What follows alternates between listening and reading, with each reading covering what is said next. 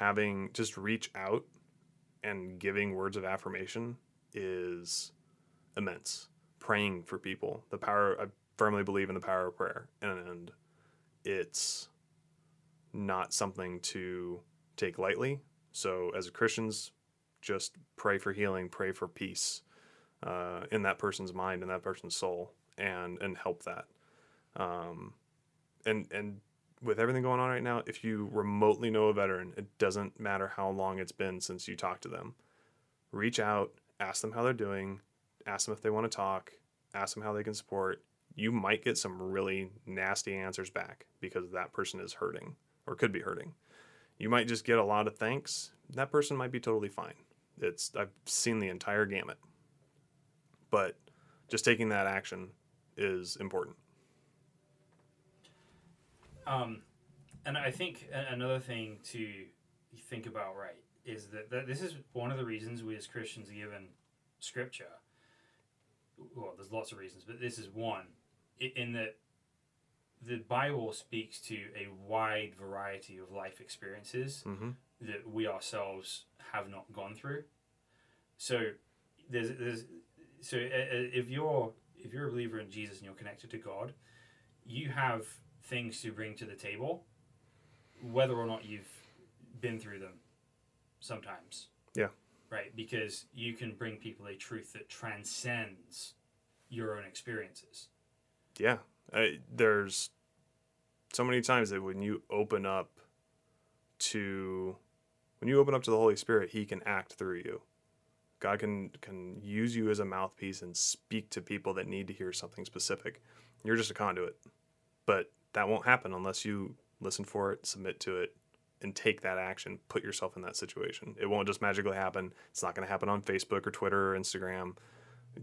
For the love of God, do not just put something on social media and just say, oh, I did my part. No, you didn't. Don't be a bystander. Take action. Be proactive. And submit to that that opportunity to be a conduit and do some good work. Because I think one thing that we're missing in the general Afghanistan situation right now that I haven't had many people talk about is that the Bible deals a great deal with hurting people who have just lost their entire civilization. Yeah. It's like a solid third of the book. Yeah. Right? Because you've got the exile in the Old Testament, and like everything Jesus is saying to the people around him, he's speaking to a people who 40 years in the future are going to be exiles again. Yeah. Right? So there's lots of things that, while we may be sleepy Westerners at the mall, there's lots of parts of the Bible that we just kind of like gloss over because like, okay, Lamentations, lost the city, whatever, right? But now suddenly we should be able to see and experience how relevant those things are in addressing the human experiences in the world today. Yeah. So not only does the Bible have things that we can share with other people in this time, we have an opportunity to understand the world better through this, and the Bible gives us a frame of reference for navigating these things. Yeah. Yeah, absolutely. And it is a kind of a timeless story. I mean, I think of, like, specifically the book of Esther. Esther could have done nothing and been just fine. She would have kept her power, kept her title, kept her status.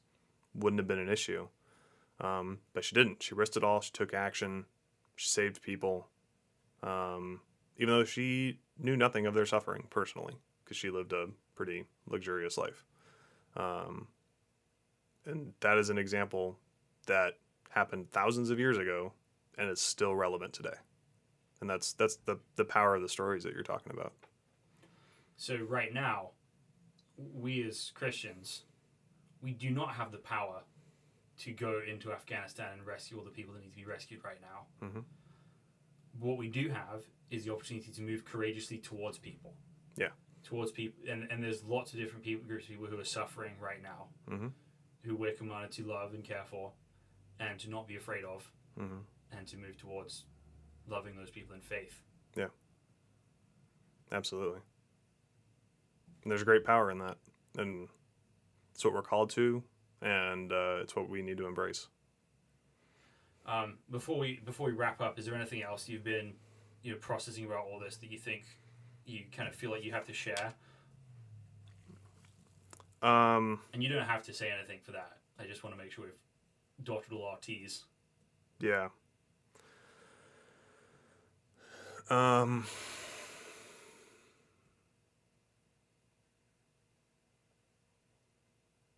biggest thing I would say is that what people have done and what people are experiencing is very real.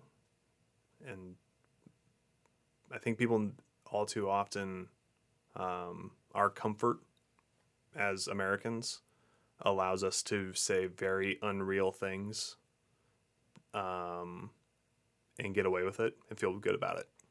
So, if you see a veteran hurting and all you say is thank you for your service, that's hollow. That's nothing. If you see everything that's going on and all you do is, throw a couple hashtags on something, it's hollow. It's nothing. Take real action. There's real pain. There's real suffering. And that's what we're called to do as Christians. Like, take real action. Do something. Do something positive. Get organized. Get involved in the organizations that are leading the charge on getting out vulnerable people in Afghanistan, or are helping veterans and military members deal with this, because it's a big investment on their part too. Or just be a good person and just be a good friend and just take action. Just don't sit by the sidelines on this, or anything else for that matter. You asked earlier, like, what can we do in general? Everything that we just said is still valid, or is totally valid, but also hold your leaders accountable. Write your congressman, write the president, write whoever you can, whoever will listen, and get involved, because you don't want to be at the mall when something like this is going on in the world. And I think the other thing is that